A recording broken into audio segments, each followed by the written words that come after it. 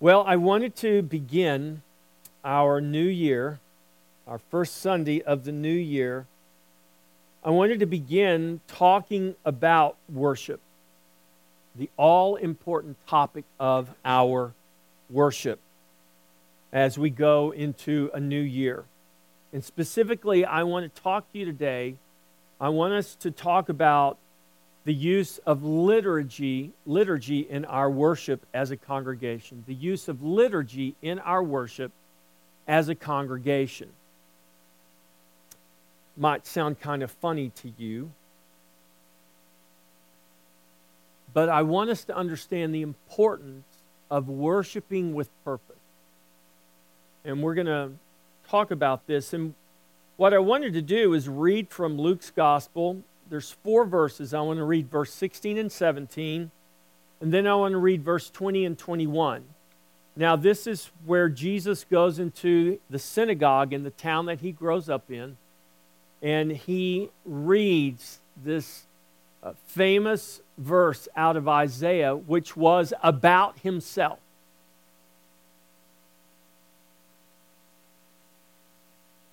And this is what Jesus says. He tells them, "Today this scripture is fulfilled in your hearing." Now, they didn't like what Jesus had to say about it. I don't want to talk about today that particular scripture that Jesus quoted.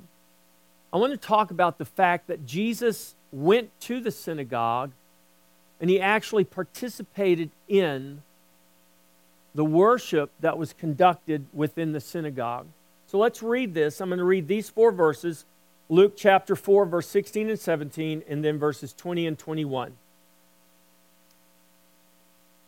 So he came to Nazareth, where he had been brought up, and as his custom was, he went into the synagogue on the Sabbath day and stood up to read. And he was handed the book of the prophet Isaiah. And when he had opened the book, he found the place where it was written. And then he reads the scripture from Isaiah. And when he had finished reading the scripture from Isaiah, verse 20, then he closed the book and gave it back to the attendant and sat down. And all eyes who were in the synagogue were fixed on him. And he began to say to them, "Today this scripture is fulfilled in your hearing." This is the word of the Lord. Father, we thank you for your word. We ask that you would, by your Holy Spirit, Lord, illuminate your word to us. Lord, reveal to us this truth that Jesus, the Son of God, the Son of Man, thought it important enough that he made it his custom to attend worship each week. Father, we ask that you would help us as your people in the earth today. During this time of visitation, this is our time of visitation on the earth. Help us as your people in the earth today give witness to you, to your glory, to your gospel. Lord, yes, through our words, but also through our practice, through our actions. And our assembling for worship is one of the greatest witnesses that we give to this world, who so desperately needs the light of Christ. Father, we thank you in Jesus' name. Amen. Well, as Benjamin said, God gives us the grace to worship. And you being here today is because of God's grace. None of you got out of bed apart from God's grace. None of you drove here apart from God's grace. And none of you are sitting here listening to the word of the Lord apart from God's grace. These verses from Luke's gospel account reveal something about Jesus that we could miss if we're not careful. Rightly so, we often read these verses and we focus on what Jesus said when he quoted the prophet Isaiah. I want to look at the scripture from a different point of view today and not look at what Jesus read, but the fact that Jesus read that and the fact that he was in the synagogue on the Sabbath. And what we might miss if we're not careful is that Jesus, on a regular basis, it was his custom to participate in liturgical worship. Now, we're going to talk about what that means and what that doesn't mean. But let's look at these 4 verses very quickly here and just look at what they contain. Nazareth was the town in which Jesus was raised. He was born in Bethlehem, but he was raised up in Nazareth. That's where Mary and Joseph were living when they were called back to Bethlehem for the census. And that's where they went back to, and that's where Jesus was raised up and grew up from a boy into a man. And Nazareth, like most other towns, small or large, had a synagogue of the Jews, a place of worship. So what was required to start a synagogue was 10 men. If you had 10 men, you could start a synagogue. And this is why there were synagogues across the known world. Now, we talked a little bit about history last week, and in particular, by the time Jesus is born, the Roman Empire is ruling the known world, and they cover from Europe all the way over into Asia and parts of northern Africa. And throughout that known world of the Roman Empire that came into power after a succession of previous empires, and in those previous empires, the Jews were conquered and they were dispersed throughout the world, and everywhere they went, they started synagogues. It's believed that it was in the Babylonian captivity that the synagogue system really became a mainstay of Jewish faith. Now, wherever and however it came to be, what we do know for a fact is that by the time Jesus is ministering in his earthly ministry, he goes to the synagogue on a regular basis. And so Nazareth, the town he's raised up in, he comes to the synagogue, and it says his custom, this was his custom. His custom was to attend synagogue on the Sabbath. Going to the synagogue was customary for Jesus. It was his regular practice as a boy and as a man. And as was his custom, he goes to the synagogue for worship. And it says on this particular day, he stood up to read. And this indicates that Jesus was a participant in the liturgy of the synagogue service that day. Jesus would have stood up at a lectern. In other words, he would have left his seat out there somewhere. He would have stood up and come here behind a lectern to read. And when he stood up to read, it says he was handed the book of the prophet Isaiah. Now, I'm not going to talk about the structure of the synagogue service, but it was a liturgical service. In other words, Jesus was not the guest speaker that day who was the only one speaking. Now, he may have been the guest speaker because Jesus didn't just spontaneously get up and say, "Hey, I've got a word. Can I share it?" That's not how it worked. This was a very structured service. And by the time Jesus walked the earth, during the synagogue service, you would have had on a Sabbath day, they had synagogue service on the Sabbath, they had it on the second day, and they had it on the fifth day. And the reason they would do that is because, according to Jewish tradition, 3 days could not pass without the reading of the law. So before 3 days passed, the law had to be read. So on the Sabbath, on the second day, and on the fifth day, there was a synagogue service. And we know from this account in Luke that on the Sabbath day, Jesus went to the synagogue. That was his custom. And he stood up to read as part of that liturgy, which probably meant that the chief of that synagogue asked Jesus to read. Now, Jesus wasn't a priest in the order of Aaron. He wasn't a Levite. So he wasn't a priest. He would have been considered a common Israelite. So you would have had maybe a Levite, a priest, that would have read the readings from the law if they would have been available. So on the Sabbath, you would have had up to 7 people read portions of Scripture. And the first reading would have been from the law. That was the first thing that was read. And each reader would have read no less than 3 verses from the law. And so, when Jesus is handed the book of the prophet Isaiah, not the law, but a book from the prophets were read after the law. This reveals what part of the ordered service Jesus read and then expounded. The reading from the prophets came after the reading from the law. And upon the reading of the prophet, the reader would expound. All of this was at the request of the head of the synagogue. There was an order of service that Jesus would have followed just as anyone else participating in the service would follow.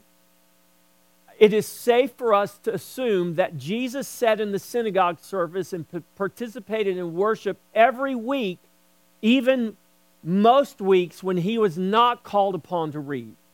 He would have just been like any other Jew that was at synagogue worshiping God, hearing the reading of the law and hearing the reading of the prophets and hearing a teacher or a person expound on that reading. He opened, the Scripture says, or what this literally says, he unrolled. So he opened the book. When we hear that, you're thinking this. This is not what Jesus opened. There was not a book like this that Jesus had. The book was a scroll. And the law was contained in this thing that wasn't like started in the beginning and rolled to the end. It was rolled so that when the law was unrolled, it was in the middle. So if you've ever seen a picture, you watched a movie where the Jews, the synagogue attendant will bring out this big thing and he open it up and there's the scroll of the law. Well, what Jesus was given was a scroll rolled up, not like the scroll of the law, not like that big thing, but he was given a scroll of the prophet Isaiah. And so he was handed this scroll and he opened or he unrolled the book of the prophet Isaiah and found the place in the scroll that was to be read that particular Sabbath. And he read those verses. Now, it does not tell us if Jesus picked that verse on his own, but what we know about worship in the synagogue service, more than likely that was the reading for that day. Now, do you think it was an accident that Jesus, as was his custom, goes to synagogue every week, and on that particular day, when that particular scripture from Isaiah was to be read, that the chief of the synagogue asked Jesus to read that? Hey, Jesus, I think this is about you. Maybe you should read this today. That's not how it happened. But here's what we know. Nothing happens apart from God's providence. It was the providence of God that Jesus, not only he went to the synagogue, he did that every week. That wasn't weird. That wasn't different. But on that particular day, he was asked to read the scroll of Isaiah. And when he read that, he read the very scripture that prophesied of him. And so he read that. And then at the end of that reading, he says, this day, today, this scripture is fulfilled in your hearing. Now, we could do a whole series of messages on just what Jesus read and the reaction that took place as a result of his reading, but that's not why we're looking at this scripture today. He opened, he unrolled it, he read it, and he rolled it back up. It says he closed the book, he rolled up the book and gave it back to the attendant and sat down. Now let me show you what Jesus didn't do. He didn't unroll it, read it, roll it back up, give it to the attendant, and then go back to his seat and sit down. That's not what happened. When Jesus read the scripture and he rolled it back up and he gave it to the attendant, he sat down where he was. What is significant about that? Now look what it says in the scripture here. It says he closed the book, gave it back to the attendant, and sat down, and the eyes of all who were in the synagogue were fixed on him. Do you know why? Because when he read from the prophet and he sat down, his setting down signified that he was getting ready to teach them. Now, I'm a pastor, I'm not a rabbi. This is a church, it's not a synagogue. But if I were not just a rabbi, if I was just the Israelite called on to read that day by the chief of the synagogue, I would, after my reading of the prophet, I would speak to you. Now, there were lots of different ways that could have taken place. For an untrained person, there might have been a trained person up there who was actually telling that person what to say. So, for instance, he would tell me in Hebrew and then I would speak it in Aramaic, because most of the people at that time probably spoke Aramaic. Or he would tell me what to say and I would repeat it. That's not what happened with Jesus. Jesus didn't need anyone to tell him what the scripture meant. I'm just saying this because the synagogue service was very different in some ways than what we have today in our church service, is that there were elements of it that were not that different. Like reading and expounding on the scriptures. That's not a creation of Western Christianity. That's what God's people have been doing since the beginning. And we see examples of this in the scripture. Jesus, when he sat down, signified that he was going to teach them. He was going to expound on what he had just read. And he did. And he told them exactly what it meant, and they didn't like it. In fact, it was so disruptive, they ran him out of the synagogue. That wasn't the customary thing that happened during synagogue worship. But it happened that day because they did not like what Jesus had to say. Now, so Jesus sits down and everybody is watching him because he assumes the position of one who would teach and expound on the scripture that was just read. And this is why the eyes of all in the synagogue were fixed on him. We can read that and think that Jesus got up, came to the lectern, and read and went back and sat down. Or we could picture in our minds that Jesus stood up, somebody handed him the scripture, and he read it, handed it back, and then he sat down in his seat. That's not what happened. Jesus was called up as part of the liturgy of that service. He read that scripture as part of the liturgy of that service, not contrary to it, but in concert with the liturgy of the flow of that service. And he expounded on that verse, which was also part of the liturgy of that service.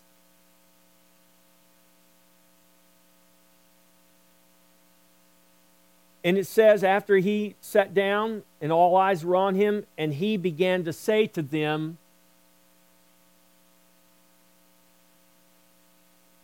and he began to give them the meaning of the scripture.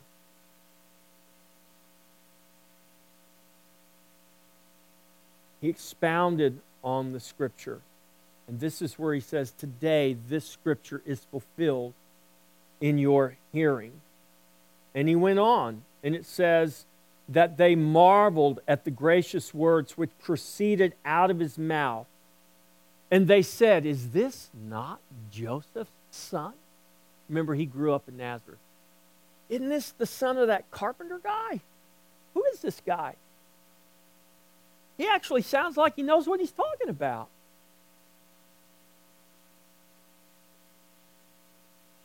And by the time Jesus finished expounding on what he had read, they literally were ready to kill him.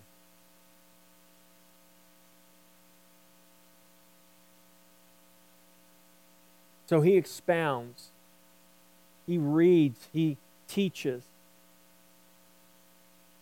The Scripture, from the law to the prophets and all the writings, speak of Jesus.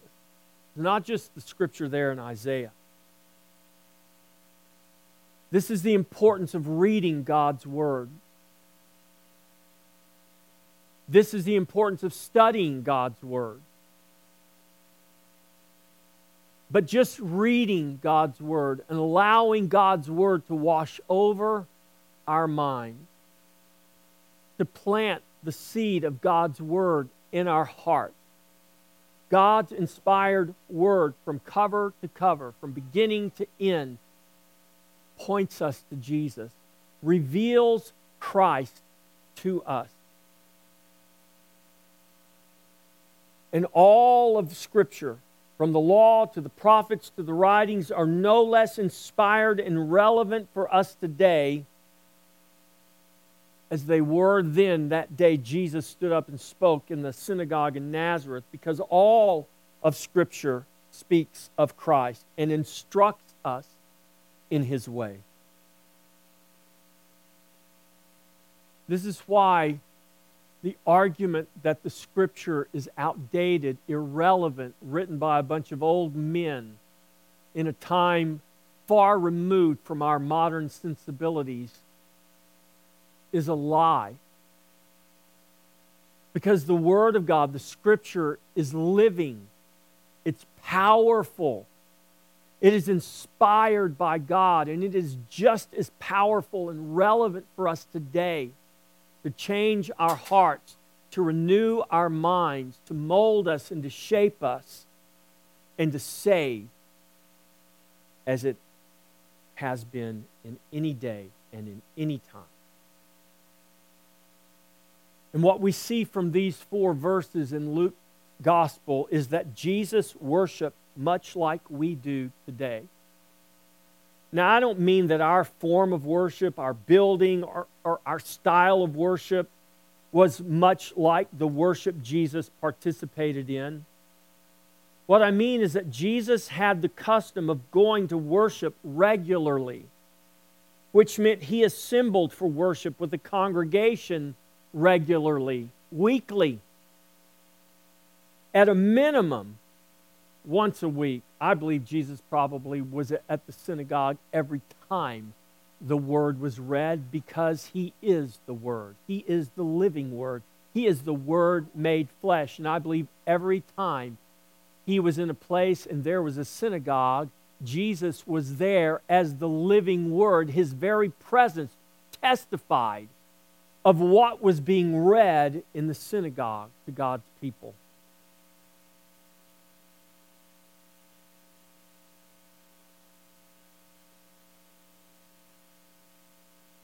These 4 verses in Luke 4 reveal that Jesus regularly attended synagogue and He participated in the liturgy of the service, just like everyone else would have. We see that Jesus participated in the liturgy when called upon by the leader of the synagogue to read and to speak. And from that, we can safely deduct that there were many other occasions when Jesus was just in the synagogue, a part of worship, just like any other Israelite would have been. In other words, Jesus didn't just go to worship because He got to speak. He went to worship because His Father was worthy of His worship.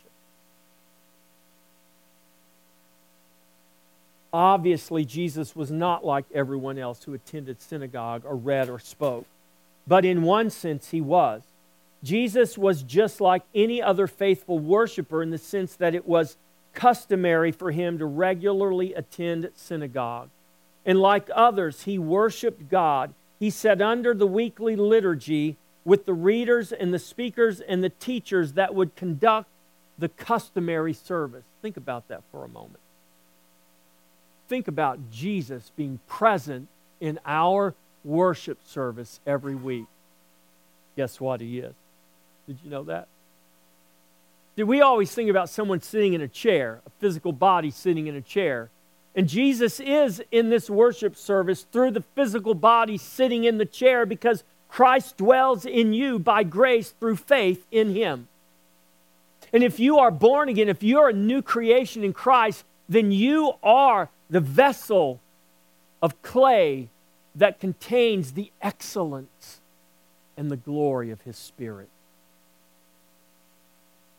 Just because Jesus is not a physical body like the guy we see in the paintings that we guess he looked like sitting in our pew, but Jesus is present here. The Lord is present here in our worship.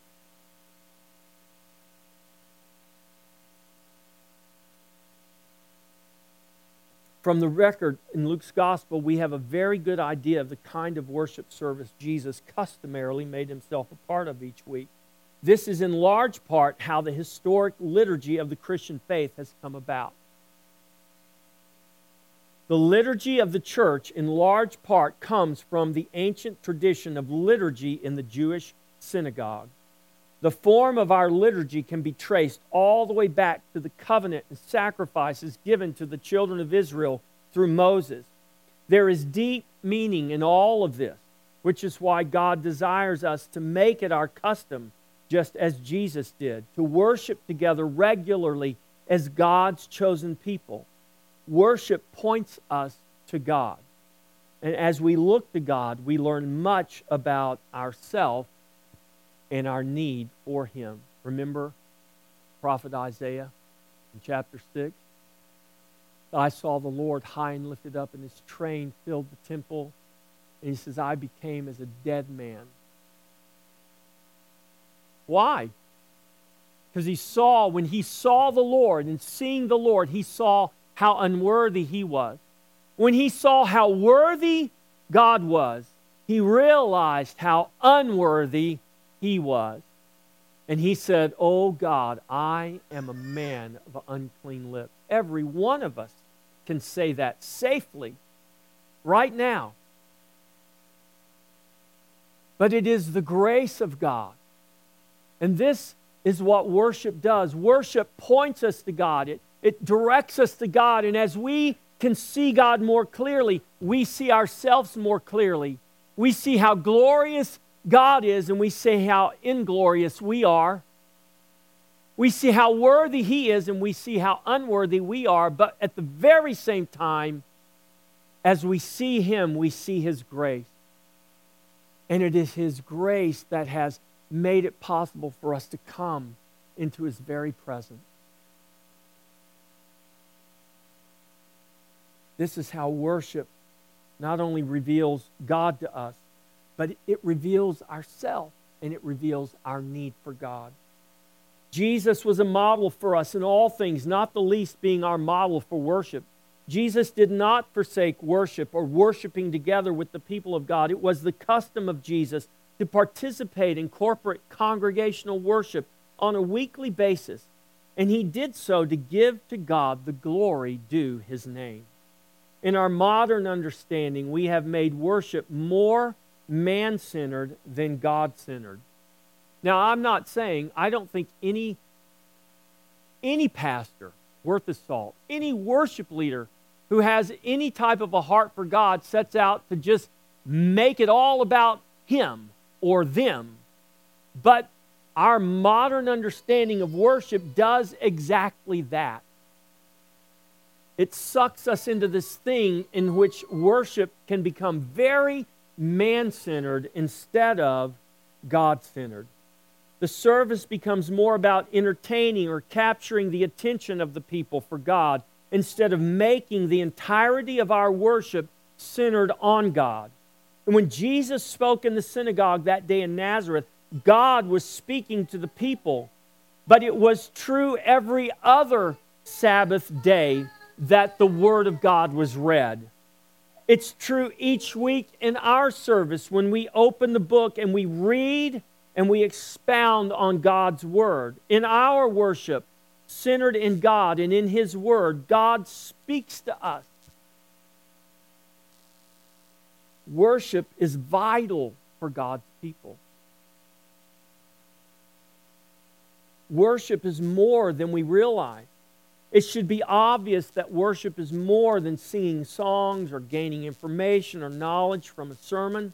It is certainly more than just checking a box for God. If worship is anything, it is a commitment to obedience, a commitment of obedience to God. Worship requires a renewed commitment of covenantal obedience to God.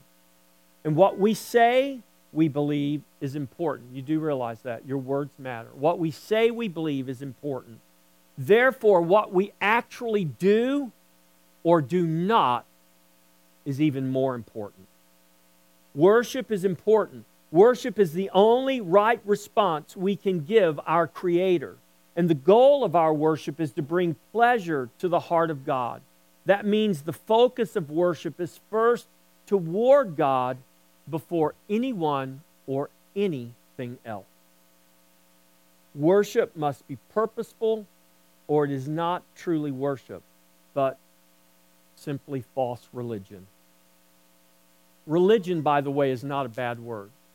In our modern times, we've made religion a bad word. Religion's not a bad word. False religion is bad. True religion is good. Jesus was religious. Don't shy away from that. He was very religious. He was also absolutely holy and righteous and sinless. He believed in true religion. He practiced true religion. Worship is never haphazard. It was not that day in the synagogue in Nazareth when Jesus got up and he read and he spoke. It should not be for us today. We have many examples in Scripture where worship is conducted or was conducted haphazardly on man's terms, only to find that God does not accept such worship. God is purposeful in His commands concerning worship. We can be tempted to believe a style of worship without form or structure is more free, more powerful, more intimate than a more structured style of worship. This idea would have been foreign to Jesus and to those of His day. Ideas such as this are often based on feelings or emotional attachments which we have grown accustomed to out of traditions that are not actually rooted in the Scripture. The truth is, all worship has a liturgy. All worship has a form and a structure, but not all worship has the same liturgy, the same form, or the same structure. There was a time in my life where I rejected everything that spoke of dead tradition or dead religion. And if it looked like that or sounded like that, I didn't want to have anything to do with it because I thought it was dead. And if you would have asked me 20 years ago if I'm a liturgical preacher, I would have laughed at you inside of myself. Probably would have been respectful on the outside, but I would have laughed on the inside. And felt sorry for the person who asked me that, who actually was trapped in some dead liturgy or dead tradition. I have since repented. I'll just be honest with you. Because what I didn't realize back then was I actually had a liturgy. It just looked very different from what I thought all liturgies were. Every worship service has a form, has a structure, has something governing that worship. So everyone's got a liturgy. It's just, the question is, what is our liturgy? What is governing us? What is dictating the form and the structure of our worship? People have no problem adhering to prescribed forms that govern their words and actions for all sorts of things. But when it comes to worship, some Christians reject the idea of prescribed forms for words and actions as spiritually weak or spiritually dead. Some believe if it's not spontaneous, it's not spiritual. That is obviously not true. Otherwise, we would have to question the very use of Scripture in our worship services. Because there's nothing spontaneous about the Bible I'm reading from. It existed long before I did, and it's going to exist long after I do. What's in it is very predictable. I can turn to page number, verse number, chapter number, and I know exactly what it says. And it better say that, or it's not the Word of God. Prescribed forms governing words and actions in worship are seen by some as quenching the spirit and therefore hindering people from entering into true spiritual worship. And what some would describe as true spiritual worship can be just as dead in a free-form worship service as it can be in a structured worship service. Worshiping in spirit and in truth is not worshiping without form or structure. God structures and governs His entire creation. God's very creation is filled with structure. Creation is governed by the words and the actions of God's prescribed forms.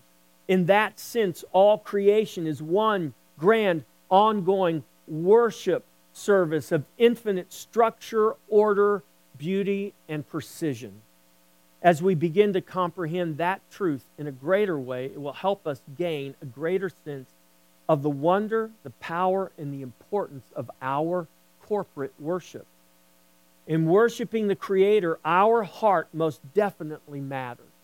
You can go through the motions. It can mean nothing to you.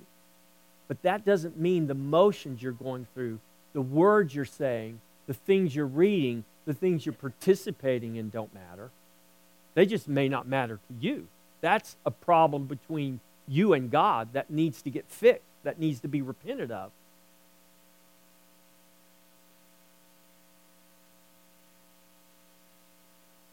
Our heart matters, but no less important is all that the Creator has prescribed for worshiping Him.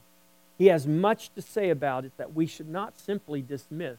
As a congregation, our desire is to take God's Word and apply it in our worship of Him. In our corporate expression, we join with creation in the wonderful and beautiful and powerful rite of worship. It is to this end that we seek to better understand the power of liturgy in worship. Merriam-Webster defines liturgy as follows: a rite or body of rite prescribed for public worship, or a customary repertoire of ideas, phrases, or observances. A rite is a prescribed form or manner governing the words or actions for a ceremony or the ceremonial practices of a church. We participate in these knowingly or unknowingly every week. Not just now, but any worship service you go into, whatever form it takes, this is what you're participating in. Very simply, our liturgy is the prescribed form or manner governing the words and the actions of our rite of worship. We could say that liturgy is the what, when, where, and how of our corporate worship of God. We're talking about why this is important. And it is important. Because the more we understand worship as pictured for us in the Scripture, both Old and New Testament, because it's all God's Word. Remember, the Old Testament didn't expire once the New Testament got here. All of the Bible, from Genesis to Revelation, all of it is equally inspired and equally powerful.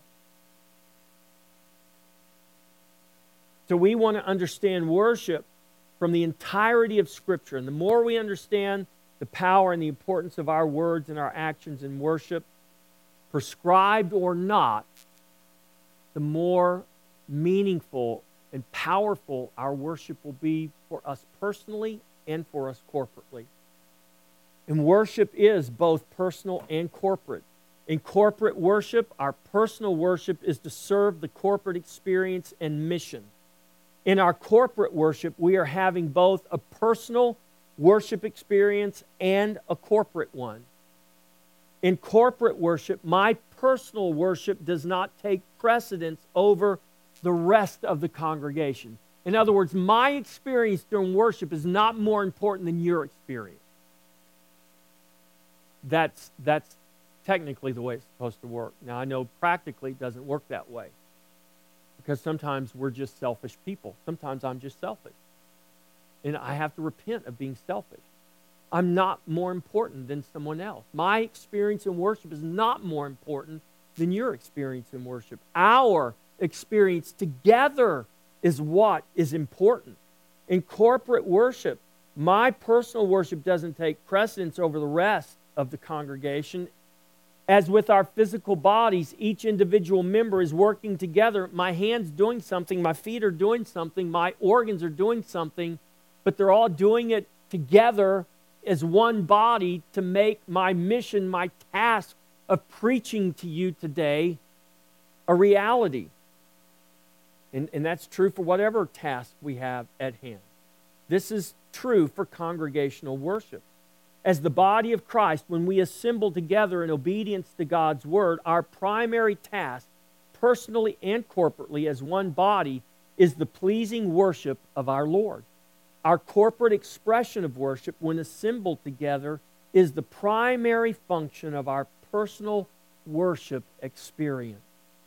In that corporate expression of worship, we benefit both personally and corporately from the grace that flows from Him in our worship. And we are built up both individually and corporately. We have our children in here. Yes, the ones that are quiet and the ones that are crying. Crying babies aren't a problem. We are here in this room together, worshiping together, and there's a reason why we have our babies in here on purpose.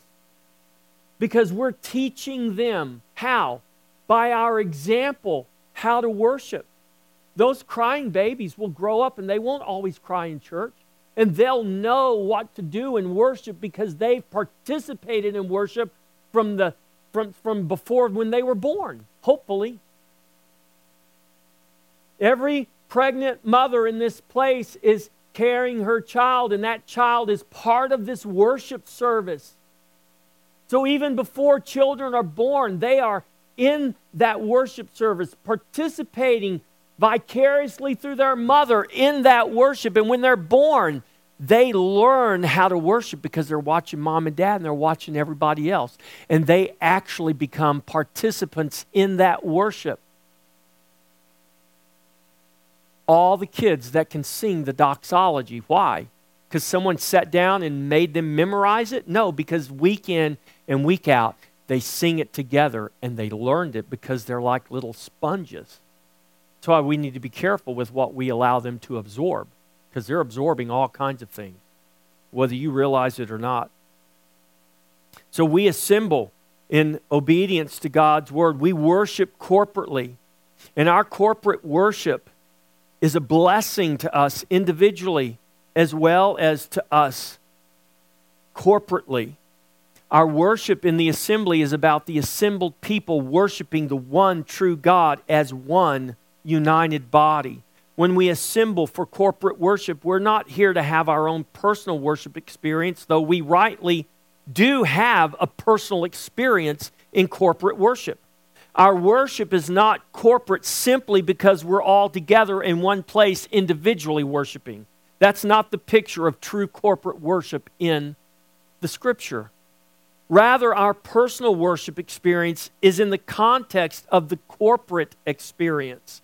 Therefore, our focus is not on the quality of our personal worship experience, but on the glory of the corporate worship being offered up as one body to the Lord. We want our worship to be glorious and glorifying to God. Our liturgy, our prescribed form governing our words and our actions in worship, is to create a corporate experience that is both glorious and glorifying to God. Our corporate worship is to be a function of unity as the body of Christ. And through a prescribed form, worshipers participate in the priestly function given to them in Christ as they respond to God in prayer and song and action. You know what the difference is between the synagogue worship Jesus sat in and read in and our worship today? In Jesus' day, you could have had a synagogue worship that Jesus could have been a participant in, and there not be a Levite or a priest present in that service, which meant there were certain things that may or may not have been you've been able to do. Jesus was handed the prophets because he wasn't a priest. He wasn't handed the law. He was not handed the law because he was not a priest.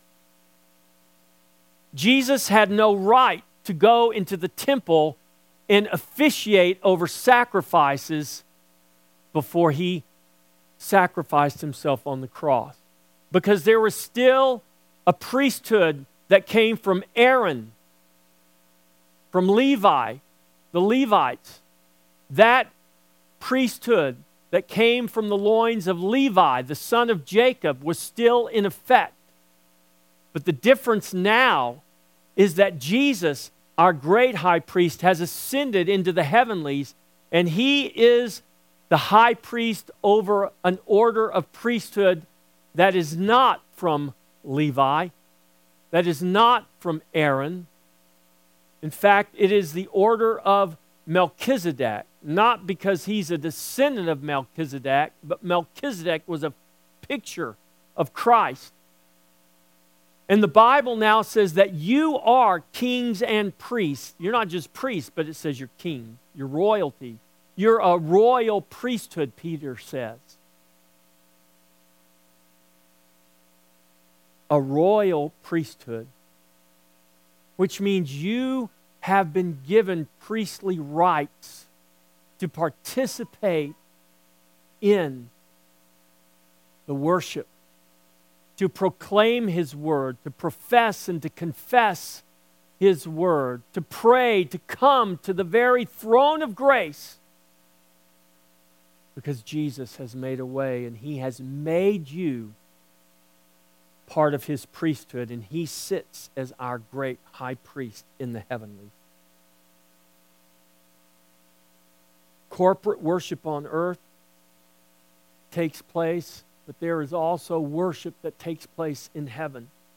The beauty and the power of corporate worship is not just seen and experienced here.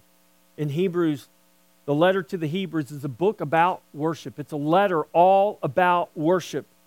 And Hebrews gives us a glimpse of this. Hebrews 12:1, the writer says, "Therefore we also, since we are surrounded by so great a cloud of witnesses, let us lay aside every weight and sin which so easily ensnares us, and let us run the race with endurance. Let us run with endurance the race that is set before us." We are surrounded by so great a cloud of witnesses. Who are these witnesses? Verse 22. Hebrews 12:22. "But you have come to Mount Zion, to the city of the living God, the heavenly Jerusalem, to an innumerable company of angels, to the general assembly and church of the firstborn who are registered in heaven, to God the judge of all, to the spirits of just men made perfect, to Jesus the mediator of the new covenant, and to the blood of sprinkling that speaks of better things than that of Abel." In other words, in worship, we come to Mount Zion to join with that innumerable cloud of witnesses that surrounds us and has gone before us. And this letter to the Hebrews is about worship. It instructs and warns the readers of this letter that their worship not only matters to God, but it is a matter of life and death for them if they choose to ignore God's commands and worship in a manner contrary to that. It could literally cost them their lives. That warning was issued in this letter. And I don't say that to scare us, but to remind us that God takes our worship seriously. And this is why the writer of Hebrews is warning these worshipers. Christ alone, by His blood, has made a way for us to come to the throne of grace. Our worship is to honor God and to honor the way that He has made for us to come to Him.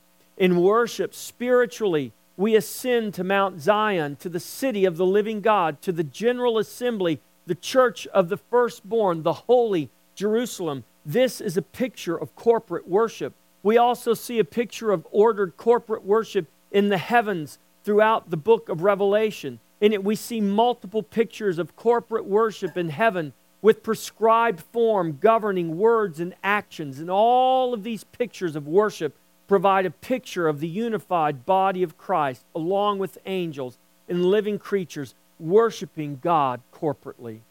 And when the bride of the Lamb is pictured descending, she descends to the earth in a corporate picture.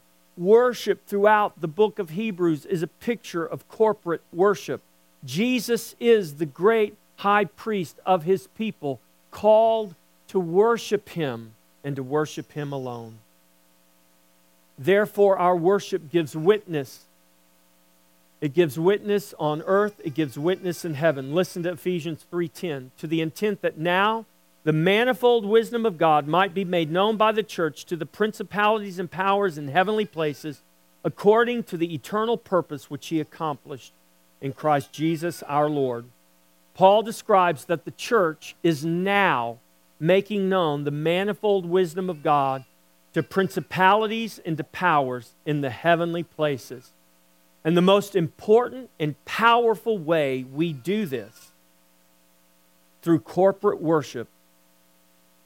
Corporate worship is one of the most important and powerful ways that we give witness to the manifold wisdom of God. It's not just your neighbors who see you get up every Sunday morning and come to church.